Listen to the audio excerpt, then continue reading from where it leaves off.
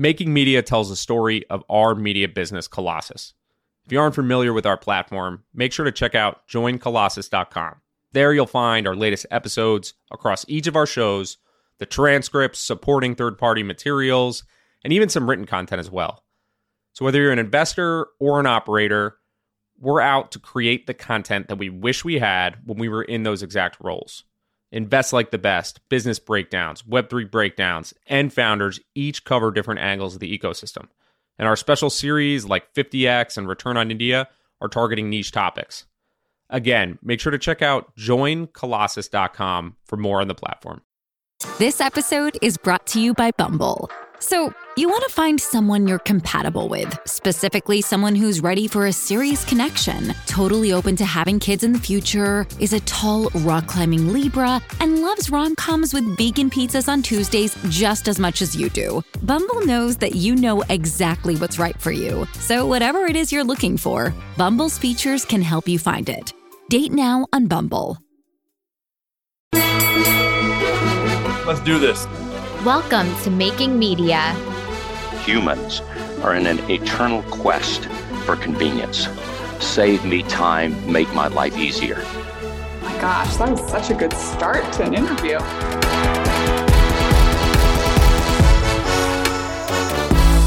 Hello and welcome back to another week of Making Media.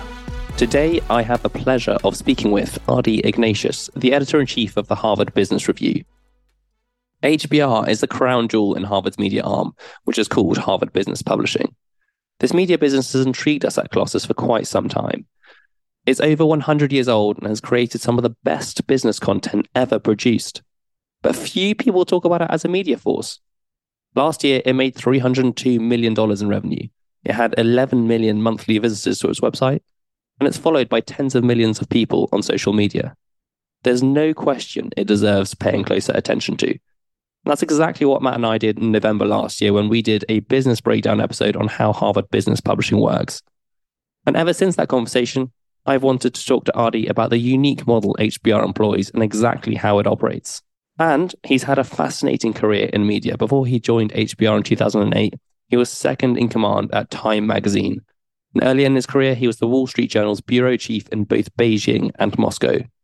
So we start with some of those personal experiences before talking in detail about Harvard Business Review. And as always, we finish with our debrief. So please enjoy this conversation with Adi Ignatius. Adi, I'm thrilled to speak with you and learn more about the Harvard Business Review. But before we get to the business, you've been in media your whole career. You've been a journalist at some of the most interesting moments in history. You were at Tiananmen Square in Beijing. What stands out to you as kind of a defining point or one of your most memorable experiences in your career in media?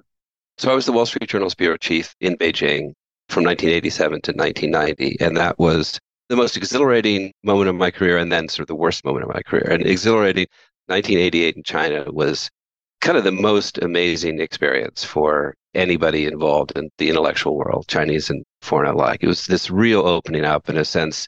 There were experiments in the political sphere, in the economic sphere. And there really was a sense that China could go in any one of a number of directions. It was thrilling. We made more friends in that year, lifelong friends than any other.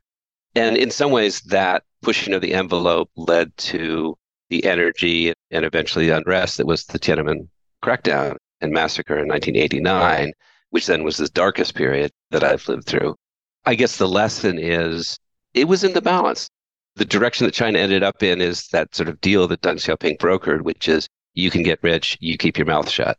There could have been a more, even if it was slightly more pluralistic, a deeper development of civil society that wasn't absolutely under the control of the Communist Party. It was in the balance, and it turned out the way it did. But that was certainly the most interesting and in many ways the most rewarding part of my career.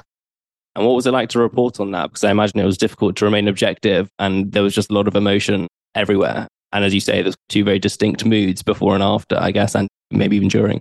It is very hard for journalists to cover movements like this because you can identify one side as the good guys. The whole world was watching the students' protests in 1989 and sort of fell in love with them and just thought, wow, they're speaking for the ideals. And you see this with some of the other revolutions, the color revolutions more recently, the women protesting in Iran more recently, and you think, wow, I'm really rooting for them. that's a natural human thing. It's tricky as a journalist to fall into that, and it can sap your good judgment sometimes because you can imagine that a popular protest will succeed more than it's likely to because you get caught up in the emotion of that. I mean, that's a lesson too for journalists too. Yes, you're human. There's no such thing as pure objectivity, but you can't get so involved in the story that you're hyper partisan or really engaged in trying to help one side prevail. And you've been a leader for HBR for over a decade now, and you were high up in that time as well. What do you think are the most important characteristics for media leaders today? I guess constant adaptability. I mean, that's true with any leader anywhere. You think of something like generative AI. This is sort of all anyone can talk about in our industry and anywhere else. On the one hand, okay, what an interesting play toy. On the other, what an interesting tool. Then a third aspect, is this going to wipe us out? I mean, the answer is, I hope not. But you could imagine a scenario where, I don't know, advertising supported media is harder to maintain because people have this incredible generative AI tool at their fingertips for free or ad supported or whatever the models end up being. It just makes you think, all right, so what is it we do that is different from that? And is it higher touch? Is it more personality? I guess it's a willingness to keep reinventing what you do. On the subject of AI, I mean, you've seen a number of technological shifts through your career. How does this feel? I guess it might be early, but does it feel similar to maybe the internet or anything else from your perspective in media? I think it's up there. I mean, the internet forced us to rethink a print-based business model. I guess as things like Google got bigger and began to curate and amalgamate content, it forced more strategic shifts. So we had to figure out, all right, what do we do that people can't just get from grazing the news sites? This one, I don't know. This one might be more fundamental because it's early days. It's kind of weeks or months. We went from, oh yeah, someday AI to, oh wow, I feel how this is going to change my life. And I have never had more conversations with potential partners, people who are offering opportunities, people who are providing ideas that give us a good defense against this. Just never been bombarded by so many people with so many ideas, and we don't even know what the applications are. So I think this really, truly could change how we consume content, how we produce content. We're drawing up guidelines for what's permissible in terms of, can our editors use this stuff? And if so, how? And do we need to tell readers that they are? Contributors, we could tell them you're not allowed to use, but they will. So that's not realistic. So it is a dramatically changing world, and we're only starting to realize in what way. Particularly on that point, we'll get into how you produce the content on your side, but for third-party contributors, where are you leaning on that balance of you can use it, but tell us whether you used it or don't? Any of that kind of thing is interesting to me. So other media outlets have published some things. You've probably seen them. I think Wired has one, the Wall Street Journal, Dow Jones have one that I've seen as well. And probably everybody's starting to put together one. We are putting together ours. Our starting point is that we understand we cannot prevent people. It would be unrealistic to say, do not use it. The fundamental requirement that we have asked our authors is that the ideas that they present need to be original, oftentimes based on the author's original research. When it's not, they need to cite that. So I would imagine what we end up requiring with generative AI, ChatGPT and all that would be, you have to tell us how you've used it. Readers need to know that. There are a lot of things that we don't know yet. I mean, there is some backlash, and we're looking into this, just saying, what gives ChatGPT the right to scrape up everything Harvard Business Review has ever published and allow that to be part of how it trains the bot and what the bot spits out? There are IP questions that are unresolved. There are a lot of questions that are unresolved. So my guess is our policy may evolve as we hit new stages. It's interesting to me that some of the later generations of this are trying to deal with the craziness, the hallucinations that these things can create, which are really entertaining, but also not helpful. Let's say it's linked to our brand or something. If the bot spits out, well, Harvard Business Review says, and then it says something ludicrous, that's a problem for the bot and for us. But also to source more. Google's new version, I'm still on the waiting list for that, but they say it is more cautious. It's meant to hallucinate less. Sounds like it's more friendly to original media creators like us. I think it will evolve. I think just for now, we're asking for transparency. We're asking our authors, Stephen, off the record, how do you use it now? I mean, we just want to see to what extent it is a tool already for the people who contribute to us. Well, it's really interesting and it's evolving, as you say, so quickly. I guess your business has been around 100 years. Congratulations. So if any business is probably well placed to weather this particular change, then yours is probably right up there. How do you attribute HBR's success? It's very rare for a business like yours to be around for such a long period of time. Is there anything sort of fundamental to the business, either the model or the values that you hold, that you think has kind of allowed it to be around for so long? We have outlasted most of the companies that we write about. That is true. Although, Time Magazine, the other publication that I worked for a long time, is celebrating its 100th as well. So both of those publications, they respect the brand.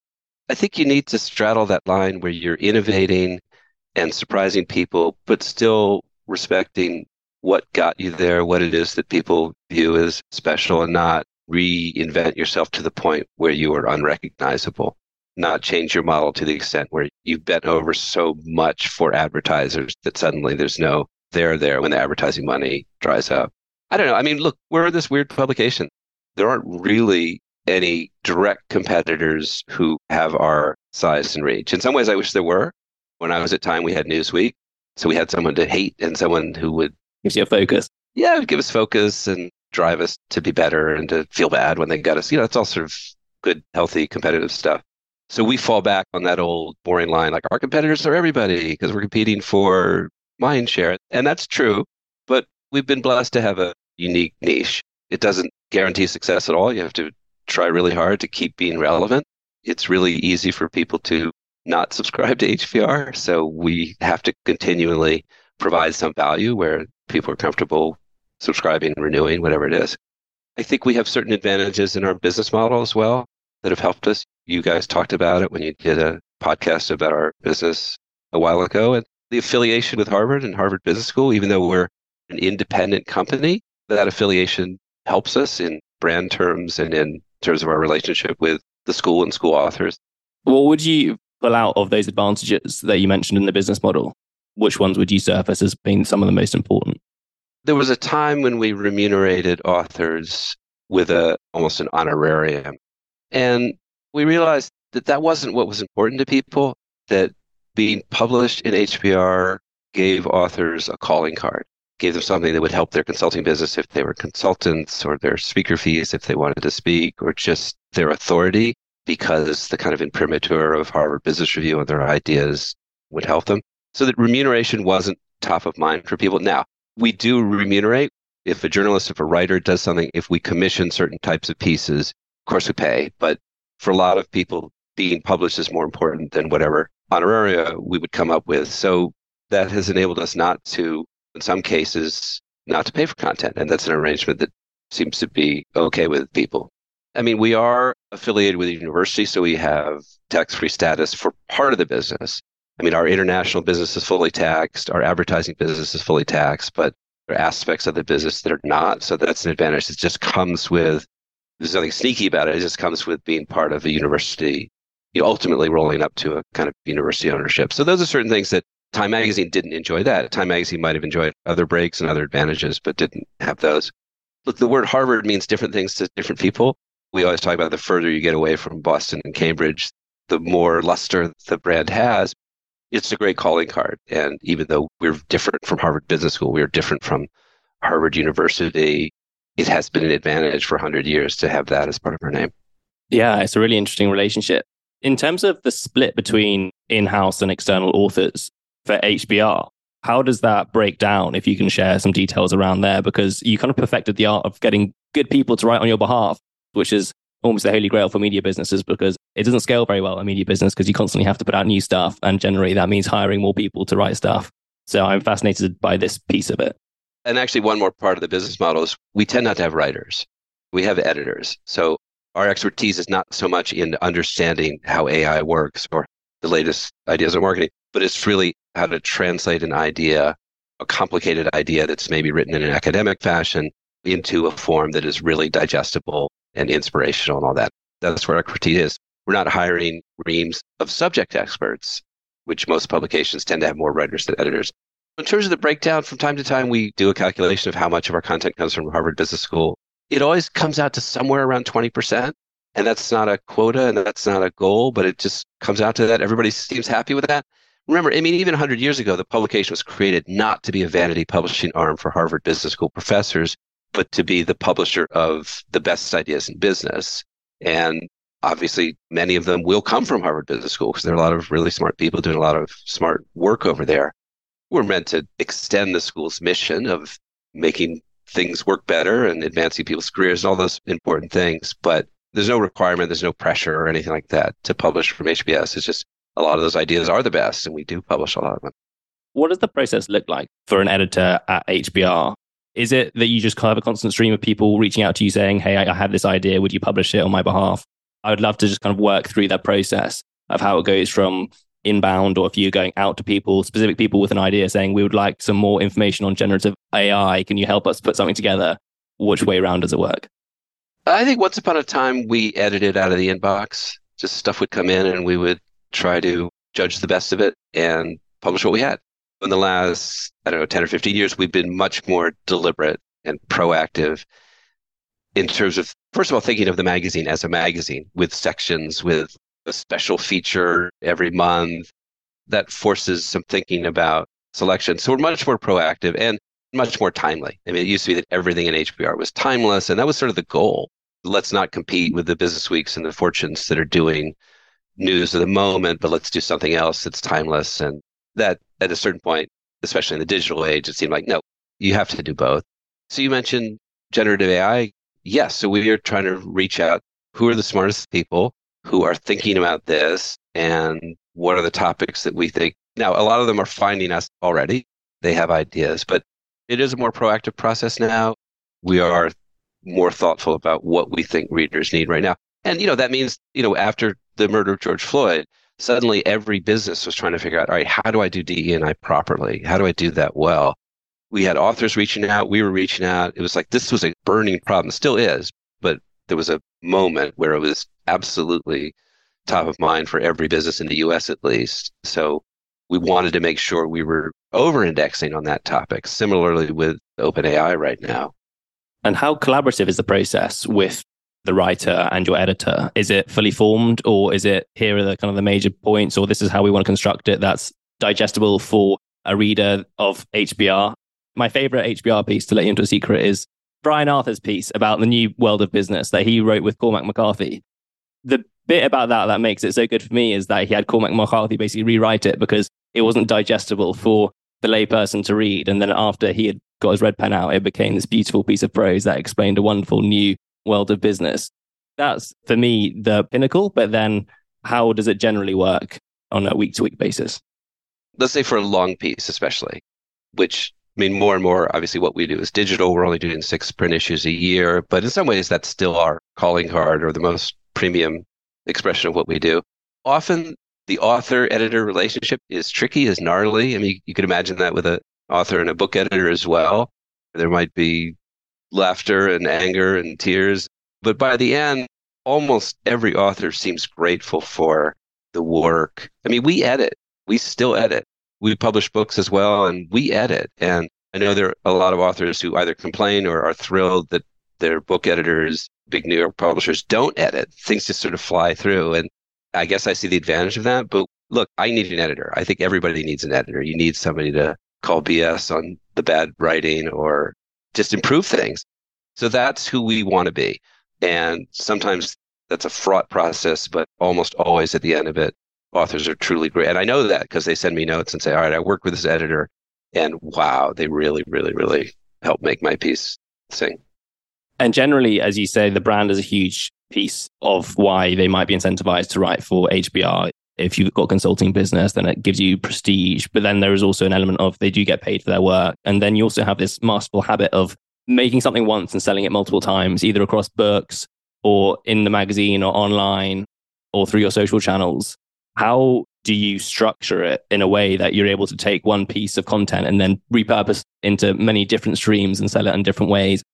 We absolutely believe if we bring in an interesting author, an interesting idea, can we play it out across multiple platforms? So in some ways, yeah, it's a direct reuse.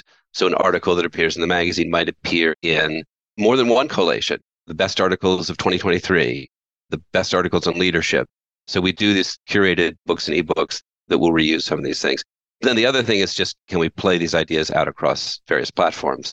We've just published a book by Ginny Rometty, the former CEO of IBM. It's a great book called Good Power. And it's somewhat of a memoir, but also is really filled with ideas about building successful companies of the future. We did a podcast with her. We published an article by her. We, of course, published the book. We had her speak at a couple of events. We're just trying to think of opportunities to amplify the idea.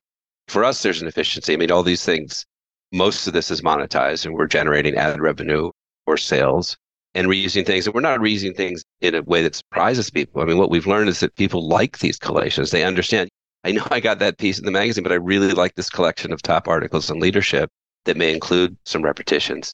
There just seems to be an appetite for smart curation. You asked before, it's another important part of our business model. Yeah, and repetition generally is how you learn things. So I think it's a masterstroke. Yeah, we're going to keep publishing this thing until it gets into your thick skull. So you really get it. Yeah. Correct me if I'm wrong on this, but as I see it, case studies is kind of how HBR was built, and there's a huge core of the business. How do case studies fit into what you do now? They almost seem like a separate stream, but do you still take ideas from the case studies, or how does that work? The case studies are a little different. So they are produced by Harvard Business School, typically by faculty authors. And then, of course, there are cases developed by other business schools as well. We don't produce them. We don't edit them. We do sell them. And just a quick thing, and probably when you talked about us before, our company is Harvard Business Publishing. So I co-run the media side, which is everything we're talking about: magazine, website, books, new platforms, TikTok. And then there's a corporate learning side, training high potential people within companies. So we provide a lot of learning content. There's a higher ed division, which sells the cases, which we're talking about, and then other academic materials to professors who are putting together business courses. There are these various aspects. We're not really involved in cases. We do sometimes find ways to convert cases into sort of HBR content. It's tricky because there's always a little agate type that says it's basically the equivalent of not to be used for navigational purposes. I mean, the numbers aren't necessarily 100% accurate, or the protagonist is able to sign off on the content of a case. So they may say, yeah, don't talk about this sort of unpleasant thing. So it's not reliable as a wiki or a piece of journalism or something like that. On the other hand, they're fantastic because they really present a dilemma. And if we can find ways to capture that in an HBR version, we do. But it's not super often that we do that. Yeah, and they strike me as for a slightly different audience, more of an academic type than you're a business person. Just to add to that, since you're interested in cases, so we do make, not every case, but we do make a sizable collection of cases available to our highest tier of subscribers. And there are many subscribers that are really interested in these.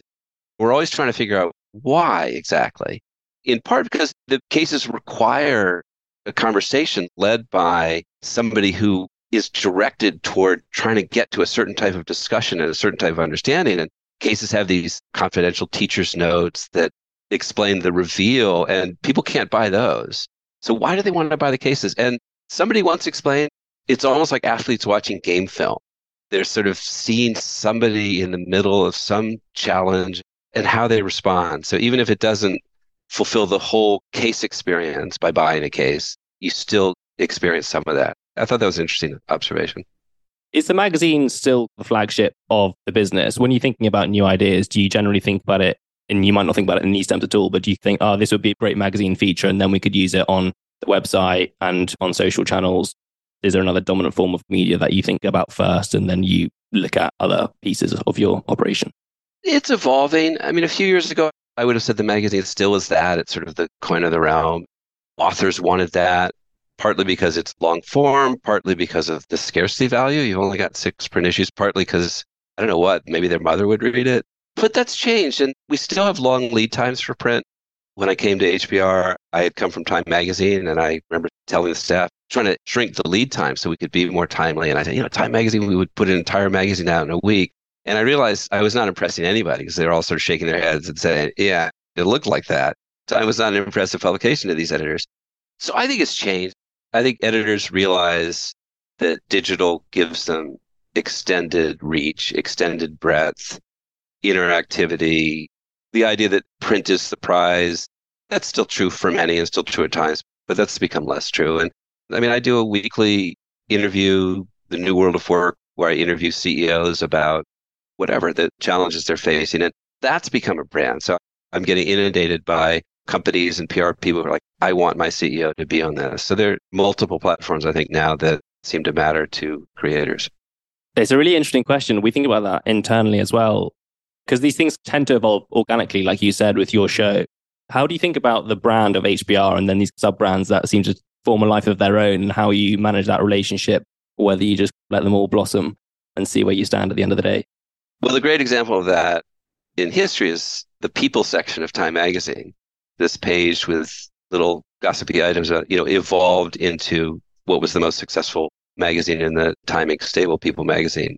We have a sub-brand called Ascend, which is aimed at far younger cohort than our typical cohort. So it's new entrants to the workforce, or in some cases, even far and away the largest major in the US now, undergraduate major, is business. So all these people studying business, they hopefully will become part of the HBR audience if they're not already. So we'd like to use this Ascend sub-brand to connect with them as well, which means the content is very different. The content is, for that cohort, will be even basic, like how do you get a job? How do you get noticed? How do you ace an interview? And then for first-time employees, how do I deal with a toxic colleague? How do I deal with the fact that I'm in the wrong job? Just this sort of more practical early career stuff. So that's something that evolved out of HBR. I mean, we did some of that content, but then we just decided this is sort of different from what we do. And we really want to target this audience and see if it likes us and if we can connect with them. So I mentioned TikTok before. I mean, our TikTok presence is Ascend. It's our Ascend brand. It's very TikTok-y. It's not HBR only short and video. It really is a different language and a younger language and hopefully an effective language. So maybe the answer to that is we are creating things, experimenting with things, developing them on their own to see if they can stand on their own. It's really interesting. This is a very specific question, but I was looking at the layout of your website this morning and I noticed the Ascend brand is there in the nav bar, front and center. But there's also the first thing in the nav bar is diversity, which I thought was just a really interesting decision from your perspective of pulling that out, because you have a list of topics as well, which diversity may be within topics, but you've split it out. Is that a branding decision, or can you kind of explain how you think about that generally? I think this order of prioritization is interesting to see from the outside. It changes. I mean, it certainly changes from time to time. As I mentioned before, a topic that has always been important, has always been something we covered. But I think after the murder of George Floyd, employees, let's say, were tired of companies saying, yes, we're doing our best, but it's so hard. And that was no longer acceptable. We're sort of in an era where, no, it is imperative to get better in the diversity area because your customers demand that, your employees demand that, and frankly, you should demand it, and society demands that. So I think it just had become such an interesting challenge for companies. How do I significantly get better? So we just put it on the nav bar because we're creating a decent amount of content on it and knew that it was front and center. If somehow we solve the diversity problem in the world and people aren't as hungry for that, then we might drop that and put world peace in the nav bar. In many ways, you on HBR sort of pioneered the subscription model. Is that everyone was thinking about how do we move from print into the digital realm? There was ads, obviously made a huge impact here, but you can correct my numbers if they're wrong. But as I understand it, particularly a long time ago, subscription was a much bigger part of your business than advertising. Is that still true? It is still true. And I'm not being quiet. I don't remember the breakdown percentage, but sure, subscription is a bigger business than advertising business, but advertising is a big business as well. It used to be all print advertising. Now we only have 6 issues a year, so print advertising is limited, but we're doing digital advertising. We do sponsored content. We do a lot of other digital ad offerings. Do you think that can hold into the future, or do you see that balance changing? So we want to be a subscription business. If people renew and then renew a second time, they're really saying, we like you. And that is something close to a lifelong customer. I mean, you can't count on it. You have to keep delivering quality and making a difference in people's lives. But people will renew. And if you get that recurring revenue, and by the way, they pay in advance, there's a lot that is nice about a subscription model. So that is what we're geared toward. We want people to subscribe, even though we get more money per issue if they do a one-off, but we're geared towards subscription. I mean, when I was at Time, it was a different business. We had massive numbers. We had 4 million subscribers at one point. So imagine the advertising possibilities with 4 million engaged subscribers. I mean, the problem is you're losing so many every year. There's such a churn that it's very costly to replace them. But it's worth it if you have the advertising. Problem is, if the advertising goes away, your business model is really strained. And that at time that happened, we would create all these features that were ad supported. So there'd be the column on tech and the column on wine, and they would have these adjacent ads right next to it. And we would try journalistically to make them as good as we could, but it's still sort of weird. I mean, we were essentially producing content for an advertiser, which again is maybe fine when the advertising's there, but then when it inevitably disappears, you have this product that maybe people don't really love because you haven't geared it toward your readers, but you've geared it toward your sponsors. And one of the things we're adding is learning content and learning pathways for readers who want more than just the latest, but are willing to let us help guide them on a path where they can learn skills. We can sort of badge them along the way. I mean, that's kind of the next innovation. If that works, then that is part of a subscription tier or a membership tier, whatever you call it. So yes, we're very much still geared toward a subscription membership business. And would that sit outside of the courses? Would they be very distinct? So this would be under HBR rather than the courses aspect of HBP that you mentioned earlier? We bring them in through HBR, but we're essentially taking them to the learning space. You can imagine the ideal version of that, where people are willingly giving us LinkedIn quality information about who they are and who they were, what they've done, their sort of resume, but then more forward-looking information, who they want to be and where they would like to be in the C-suite or head of marketing, whatever it is, and that we can put them on a path to get there and size up what they need to get there. So it kind of touches, I guess, both. But essentially, it's a ramp into our learning business, to answer your question. And you, last I checked, have got something like 12 million unique monthly visitors to your site, which is pretty impressive. But your content is generally quite broad, focused mostly on topics that are broadly applicable to managers in most businesses. Have you considered going more industry specific in certain realms and testing that out? We've thought about that a lot, whether it's industry specific, whether we create content for CFOs, and by the way, try to connect them in some sort of community play. We're not doing that now. Maybe it's something we do in the future.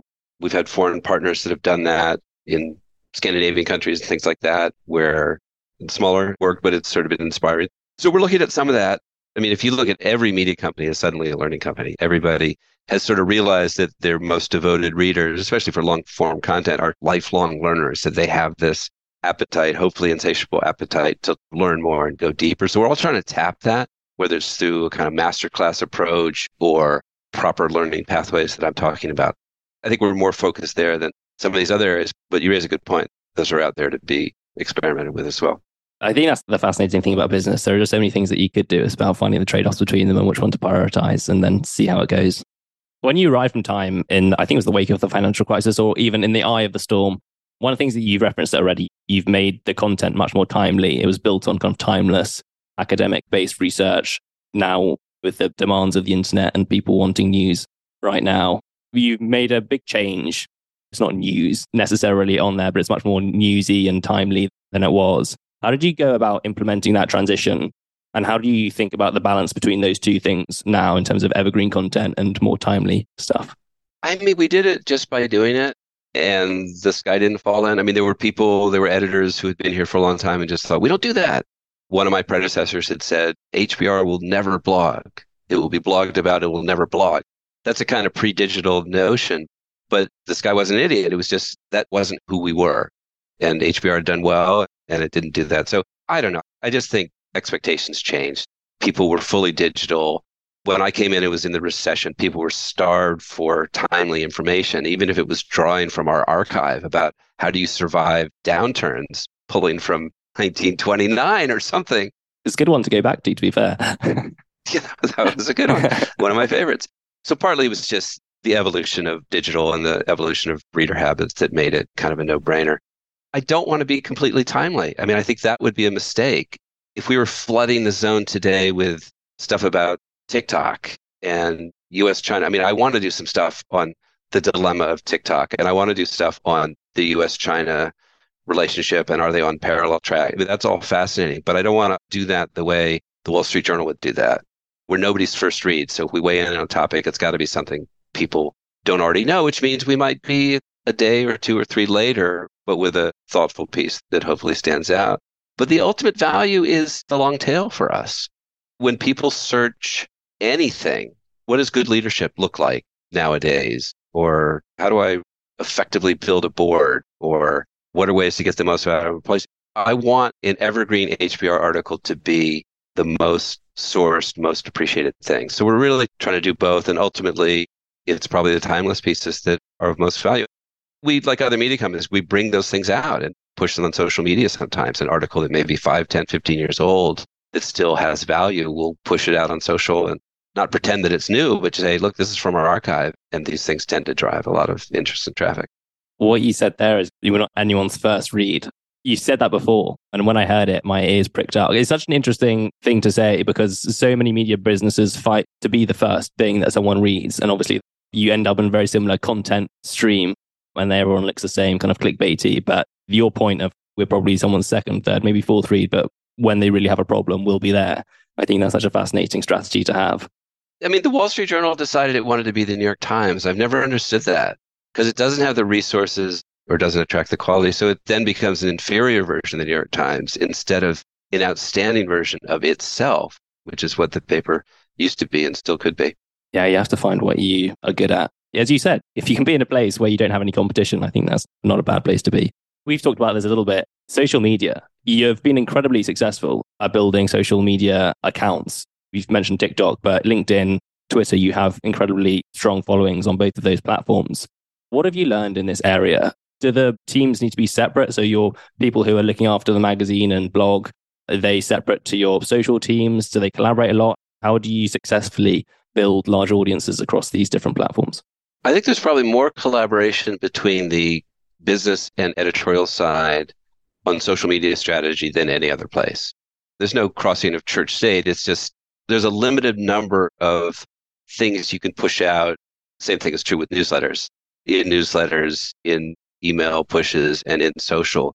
So that I think commercial and edit sides need to really think, we only have a few swipes, and how do we create the most value and balance sort of editorial versus commercial needs.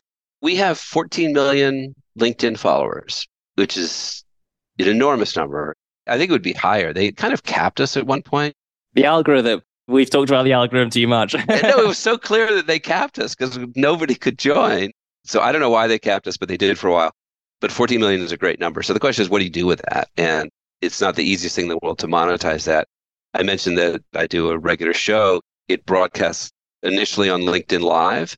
When you have 14 million followers and you say, hey, we're going live with an interview with the CEO of Microsoft, we will get an audience. We will get a sizable audience and they'll tune in live or they will tune in later and then we put it up on YouTube and elsewhere. So there is a great convening power with that.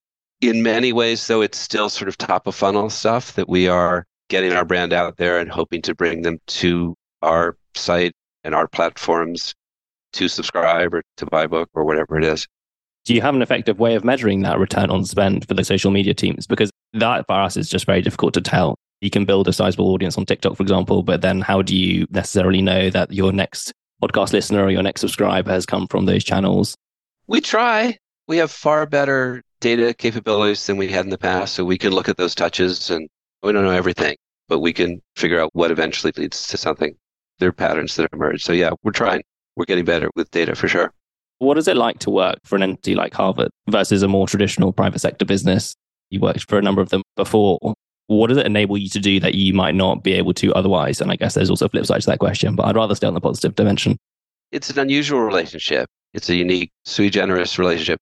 So we were set up about 30 years ago, Harvard Business Publishing, as an independent entity.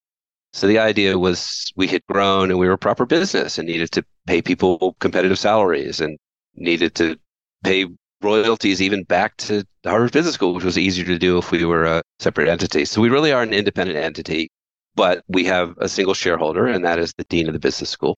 We have a board, and that more than half of the board members are administrators from Harvard Business School. So we try to take advantage of the relationship, that we're lockstep in terms of mission. And look, both of our missions is to improve the practice of management, to create more effective leadership, to make things run better. That's kind of the mission that we both have. We're significantly profitable. You got into some of that in your earlier podcast.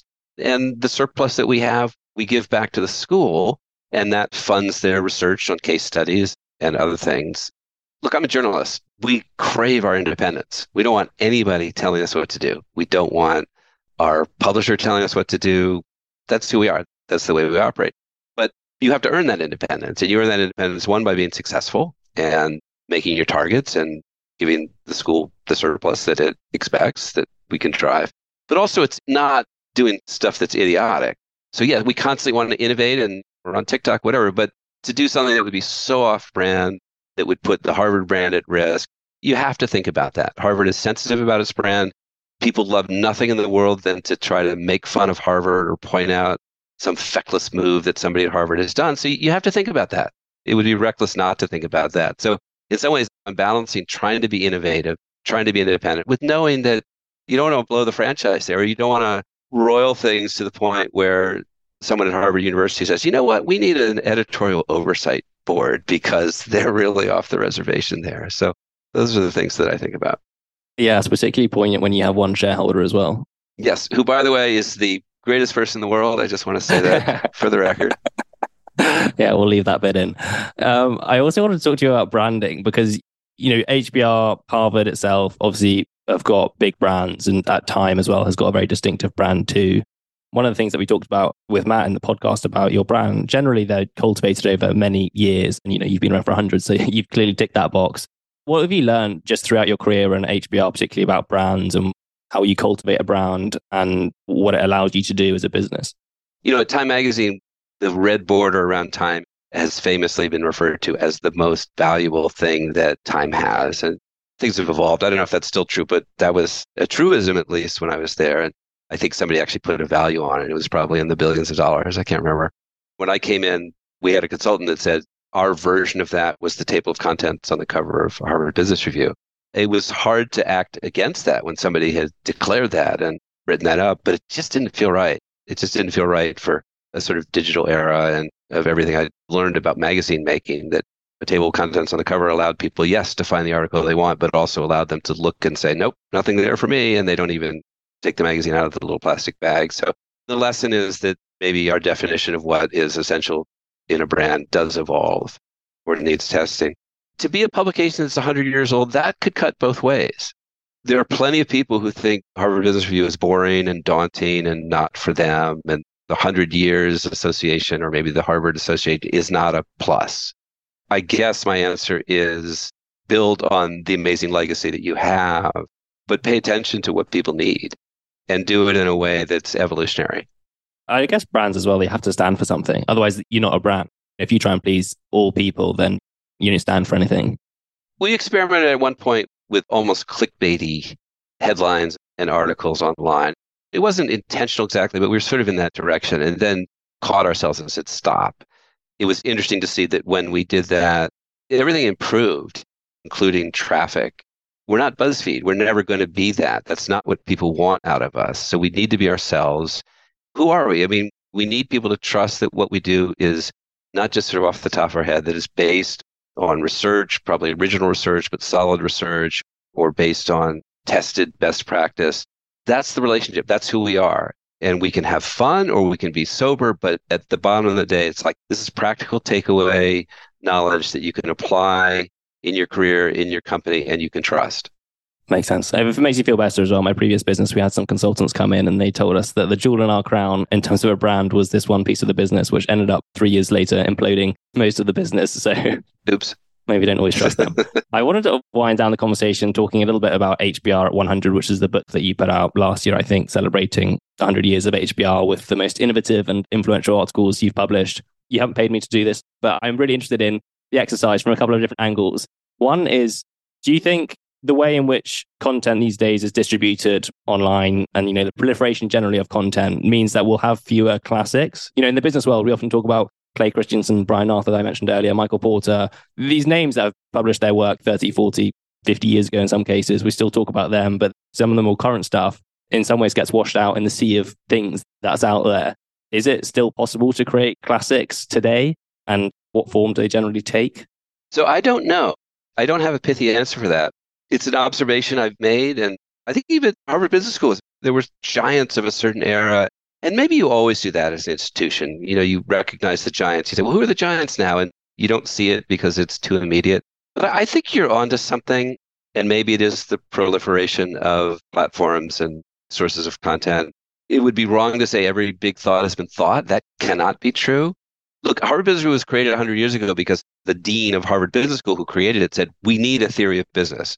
There is going to be chaos if we don't come up with a theory of business. And this publication is meant to provide that so that business isn't haphazard. I think he said in an article in our first issue, haphazard and a pathetic gamble is what he said. But maybe we're in a moment where we had a great run, 100 years, in this kind of post-industrial period, and there was a certain era.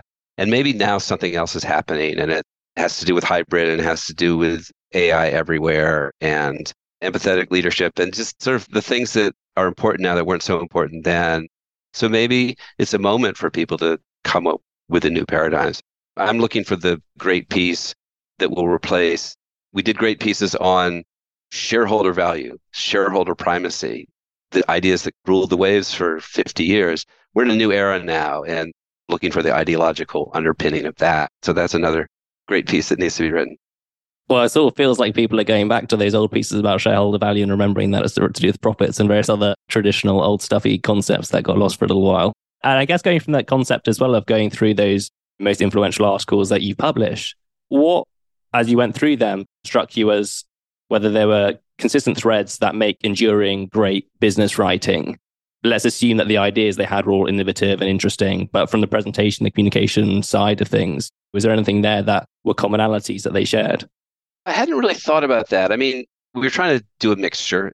I mean, it may be that there are more commonalities if we'd just done pieces on strategy, and it was more of an oleo of ideas and pieces. If you take something like Michael Porter's 5 Forces, I mean, that was such an original concept. And there are people who will say, well, he missed a 6th force.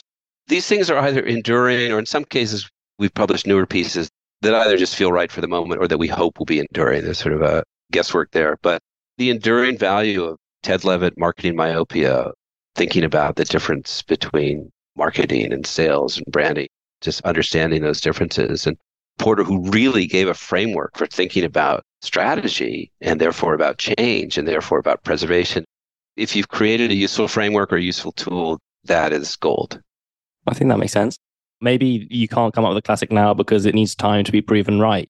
There might have been particularly interesting articles back in the day which ultimately weren't proven right by the market or by businesses generally. So maybe that's one piece of it too. Well, Adi, thank you so much for joining us. I really appreciate your time and sharing what is a very interesting and unique business that's been around for a long time, and I'm sure will be around for many, many more years. So thank you so much for joining us. Well done. Thanks for your interest. I appreciate that. Here we go. The boss is back in the building. Roast me. How did I do?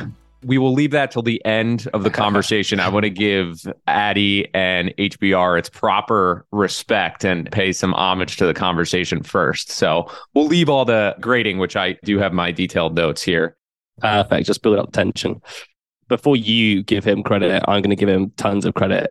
It was a really enjoyable conversation. I came out of it, I think, with more energy, which doesn't normally happen. He was just very fun, very open. I mentioned this to you just before this conversation. We had 2 episodes this week, David Einhorn and Addy here. And both of them, I had expectations going in, and the conversations could not have been more different from what I expected to hear. So maybe it's an old story of don't judge a book by its cover. But I was incredibly surprised to hear how much they experiment, how much they have changed their ways, changed their model over 100 plus years. I think when you think of a lot of these brands that have been around for so long, so many of them stick to what they do well, stick to their niche. If it's luxury, they do luxury. You have some pivots, like we did the DuPont business breakdown. That business looks completely different. And that was one of the things that immediately stuck out to me. And I will just say right up front, if I talk about media brands that I admire, HBR is pretty damn high on that list. And it is because of a very specific reason. They are there to teach and lead executives.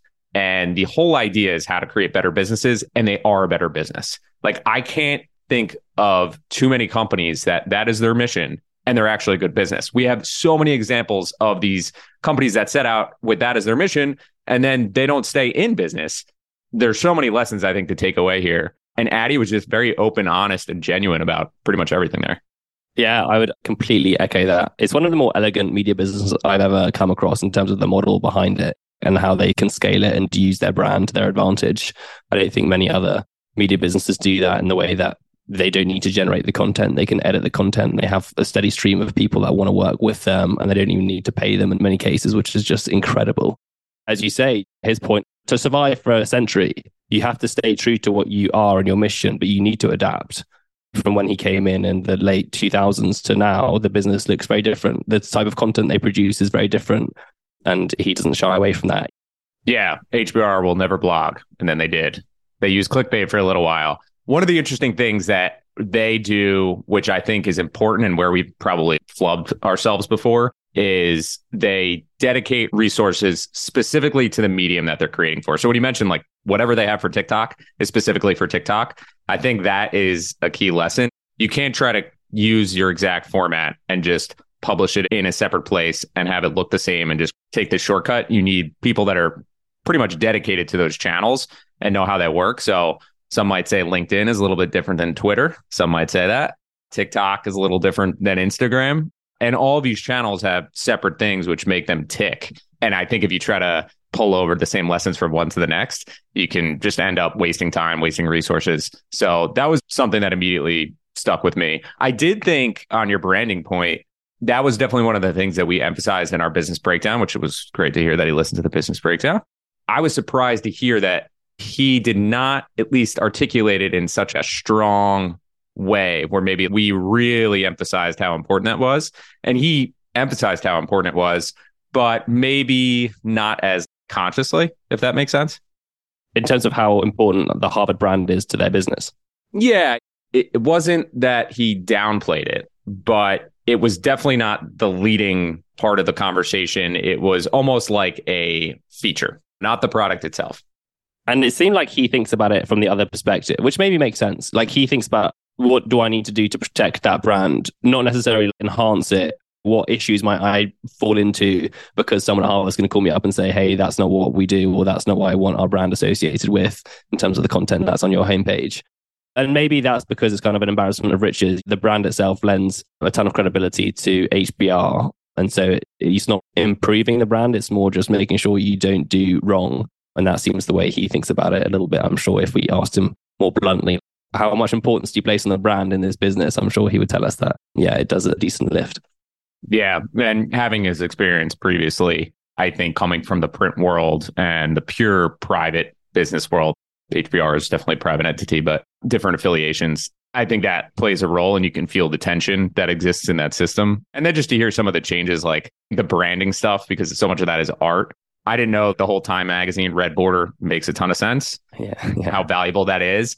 And it's hilarious that he brought up the table of contents thing because I was planning to use an old picture of the Harvard Business Review. And a lot of them, I was like, they all have these tables of contents, which are kind of cool, but kind of annoying. And I just want like a classic snapshot of a cover. And then I was like, oh, that is the reason why it's not there. I love how they got consultants in. The consultants said, this is the thing that really does it for you. And then they're like, no, I don't think that's true. I don't want to go that direction. Yeah. I liked the shade that he threw at the Wall Street Journal. Yes. When he said it, I was kind of surprised. I was like, wow, this is your old employer there. Yeah. Respect. Other notes, masterclass. It has become a verb. I still don't know how the company's financials will actually make sense, but is it worth something that they've basically become synonymous with a certain style of content creation? I would like to talk to them on this podcast. They kind of have faded into the background a little bit. There was a real push during COVID in particular where masterclass was everywhere. And I don't see it so much anymore. Maybe they're not burning as many ad dollars as they were at one point. There was a point where it was everything you read was about masterclass and less so now. Incorrect. The fact that I just said masterclass to you will mean that it will show up on every single one of your social media platforms on a reoccurring basis. So I'm just telling you that that is about to change very quickly. I brought it up a few weeks ago, and I have not stopped seeing masterclass advertisements. People say, no, they're not listening to you. I have very good reason to believe that they are. They are just the absolute master at monetizing their back book. It's something that I would love to employ in our business. We talk about this probably 3 or 4 times a week about how do we leverage the content that has been recorded in the past. If you go onto joincolossus.com and search any of the transcripts there will be 1 or 2 ideas that are pertinent to you today, right now. But surfacing them, selling them in a different way is extremely difficult. They do an incredible job of that across books, magazines, blogs, podcasts, you name it, they do it. And if we can employ 15% of that efficiency, would be in a decent spot to start with. Well, I love that you guys workshopped the exact reason why. It's not that you're getting recycled content. This is smart curation. And the way that you learn is through repetition. So we are going to package this. Honestly, I think that's all true. Like, it's not just some BS fluff sales statement. It makes a ton of sense. You guys had a nice chemistry of workshopping a few different things there. When he said about his LinkedIn followers, I just couldn't stop myself from jumping in there because I was like, you've got 14 million. Yeah, of course you're being stunted. Us, we're working hard to get to 3,000 at the moment. I have zero sympathy when you're at 14 million. Oh, that was hilarious, though. I mean, it must be capped. I'll throw him a follow-up just to get him above that threshold there. Another anecdote, case studies as a form of game film. Absolutely love it. Another great example of going to Tyler Cowen's how do you practice something. Case studies are a pretty damn good example of game film. Now, you can't put yourself in this psychological and mental, emotional state that people were in at the time that those cases were going on. But there are way worse ways to spend some time researching different topics than going through Harvard's case study database. And I think there's so many good ones from like 80s and 90s, and you might have different takeaways now than you did then. But I just think there's so many unique corporate outcomes, and we spent most of our time focusing on the past 10 years or 20 years maybe. But great example of this, we have this Chanos interview, which will have played yesterday once this is released. And to me, it's like, go read the Energy MLP case study from 2015, and then go listen to this short thesis. There's so many of the same dynamics in terms of growth CapEx versus maintenance CapEx and how that's presented, and it's accounting gimmickry. And if you want to look at how things are done, it's like Financial Shenanigans is a great book, and it references all this different ways, case studies that you can use to apply to businesses when you look at them, to look at where management teams may be hiding things. And it's like, it is very hard to think about, how do you practice being an investor? How do you practice being whatever? That's a great way. I love that little anecdote. Yeah, it's clever. And the number of case studies they sold like 15 million case studies last year, didn't they? So there's clearly a few different factors at play. And that's probably the best one. Sounded like when he learned that fact as well, he's like, oh, that is really interesting. Yeah. And another good workshopping of the value of these things. Why haven't there been classics created? Classics need time to be proven through cycles. I thought Adi was excellent. I thought his answer there was weak. Oh, interesting. Clearly, he didn't give it much thought. And so I thought, I'm going to jump in here because I'm thinking about something as you're talking. When I say weak, that's probably a bit harsh. There could have been a really interesting answer there. Think of all the number of business write-ups he's read in his life. Like, what makes a really good business essay? I'm sure if I could give him more time to think about it, he could come up with an excellent answer. I think time is a key ingredient. I'm not going to lie to you. Yeah, it seems like it. We have many great episodes which get the time of day, but I'm telling you, in 10, 15, 20 years, they will be considered classics. I actually revisited Marketing Myopia, and there's been several updates to that. Very interesting read. Highly recommend tapping into that. And there's many others that fall into that category. You talked about some of the great essays in our 12 most influential essay episode too. This is really funny. I'll take you behind the curtain because as I was asking this question and I wanted to tell him about my favorite HBR essay, and I could see him getting excited. And then I completely forgot the guy's name. And so then I was just like, I've completely forgotten his name. Let me think about it. And then it came to me in a moment of inspiration. But then obviously in the editing of the podcast, I just completely chopped that out. It sounded like a genius. There were no problems in that question. I wasn't aware of that. But before we transition into the grading of the interview aspect, any final thoughts? The final thought for me is it's really cool that he listened to our business breakdown. I didn't expect it. At the beginning, I started the spiel of this is who we are. This is what we're trying to do. This is why I think it'd be interesting to talk to you. And he was like, no, I know. I listened to your podcast about us. And I was like, oh no. He's like, I was pretty impressed. However, I take issue with the fact that you said no one would go on the record to talk about our business. And given that I was looking at him as he was telling me this, I thought that you've got a point because you're here. And so I didn't know what to say other than, yeah, I'll blame Matt for that because I didn't say it. He said it. And he said, well, seems like a sensible thing to do. So that was on your shoulders. Yeah. I mean, he used a phrase within the podcast, like, I have to be delicate here, which suggests that some of the things that can be said or cannot be said might be limited. So I feel like we paired a very nice business breakdown with a very nice making media. We gave an overall picture of the business and we tapped into a lot of things. But in terms of who we can learn from, there are so many obvious media companies that get highlighted over and over and over again. And I tend to be, this is just like a personality thing, attracted to those that are a little bit less obvious, a little bit more under the radar. And it's hilarious to think that they might be under the radar when you see them pretty much in any bookstore, airport, anywhere that you can possibly go. But I do think as a business, strictly from a business sense, they're under the radar and underappreciated. So let's just say I plan to continue to study them and hopefully stay in touch with Addy, because that was a useful conversation. He was probably more open than I was expecting him to be. You might think that he held a few things back, which is probably true and is right. But I would happily talk to him again and would quite like to as well. It's just a lesson as well. Like if you really want to go and talk to someone, if you can prove a body of work in public and say, hey, we did this about your business or about you, would you talk to me about whatever this thing is? If your thing that you actually want them to do is small and maybe has no public presence, but you can show that you understand what they are or what they do, it puts you in a really good footing to go and have that conversation. Absolutely. So on to grading. Here we go. Yeah, let me pull out my scroll of notes here. No, honestly, I thought it was a great conversation. There weren't too many things that I thought I would have asked it this way, or I thought you missed a question there. You guys had very good chemistry, which allowed you to ask some of the harder questions. The question on compensation, I forget the terminology he used, which was not pay. It was not compensation. It was something else, which masked the idea of paying those that contribute. And here's what I'll say. I think he's 100% accurate. The platform and being featured is more in terms of compensation than probably what they would get in terms of dollars. But I thought that was an important question to ask. And it was good of him to acknowledge that that's somewhat of a business advantage.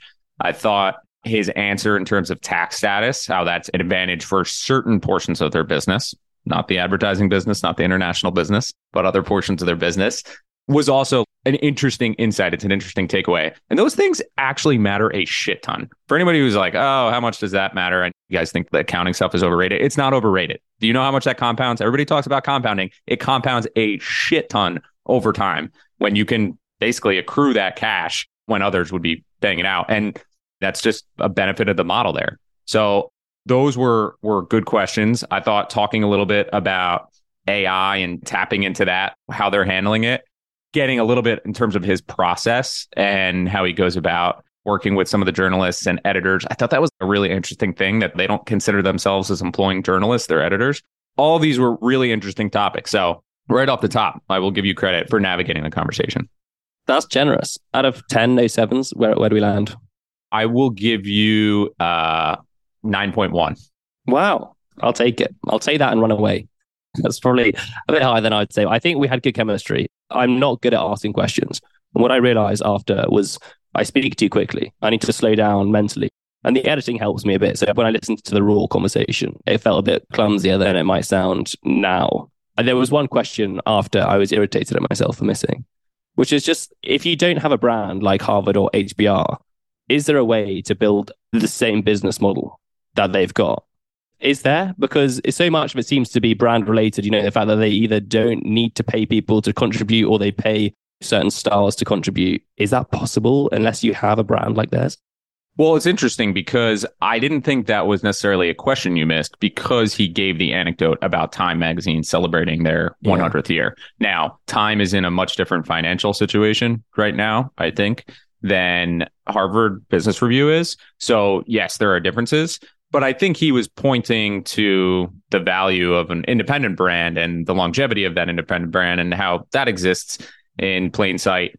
I thought maybe if you're talking about starting something from scratch today and how do you create that longevity, that was a potential question that I would have added in there, but I only deducted 9.9 points, I think, not a full 15 points, because I think he did answer some of that with the Time magazine answer. What math system is that? You gave me a 9.1. How are you okay, so I deducted 0.9 points. Sorry. I thought we were going on a 100 scale. I apologize. 9.1 out of 100. That makes a difference. No. 9.1 out of 10. 9.1 out of 10. But the other thing I would give you credit for, and this is an opinion I have, the whole thing about hosts getting out of the way. Yes, Hosts should get out of the way unless they have something important to add. But giving context around things or giving a good solution to something, putting something in different terms, that is insanely valuable. Like just asking questions, that's like replacement level hosting. If you want to add value over that replacement level, you fill in blanks, you provide a different angle, you add context. And that's where I thought the reason why we don't have more classics is because classics need to be proven out over time. I think that's a really good insight. That's something where I'm going to totally borrow that. I hope a lot of people listen to this episode, but I hope the people that listen to this episode aren't the ones that listen to whatever episode I show up on where I use that and act like it's my own. That to me is a particularly good insight. And there were a few other times where you did that. So I give you credit. That's kind. The thing, when we talk about this a lot with hosting, is you need to say enough. You need to say enough to bring the listener with you. And if you generally have something insightful to say, then you should say it. If you're just repeating what the person's just said, don't say that. But if you're adding the conversation or moving it on or reframing it in a different way or simplifying something, then please, by all means, do that. And if it turns out afterwards that you don't want to keep it, then you don't have to. But you should try to add to the conversation. I agree. If you're just going to repeat what the person just said and give the same exact insights that they just did, it's not worth doing that. Anything else as a takeaway? No, I enjoyed it. I learned a lot. I will be revisiting those ideas many times in the future. Yes. Any idea of when he listened to the business breakdown? No. I mean, the fact that he had recall of specific points made me think that it was quite recent, but no, I'm not sure. I'm always interested to know whether these things happen before we reach out, after we reach out. Well, his team, they were very quick to respond to my request, which made me think that they had some knowledge of what we're doing. I'm deducting the score to an 8.5. This would have been very valuable information to know beforehand. So major missed question. Adjust the score. Yeah. I'm going to update the sheet. Awesome. Well, I thoroughly enjoyed that. It was great to be a listener here. I will certainly give you the proper credit. And we have a fun mix. I mean, to go from Addy to some of our next guests will be a nice mix and change of pace. I loved it, though. Having somebody with very core traditional media experience was a fun one. And I hope that we have him on again, honestly, because I learned a lot from him. And I think in a year from now, some of those topics like AI will be pretty valuable to revisit. Me too. And I enjoyed his humor. At the end of the conversation, he said, no, you can't use any of that, which made my heart sing for a second. But then he gave me a wry smile. So, yep, enjoyed it. Hope other people did too. We'll see you soon. Amen. All right. Thank you for listening. As always, we will catch you next week on Making Media.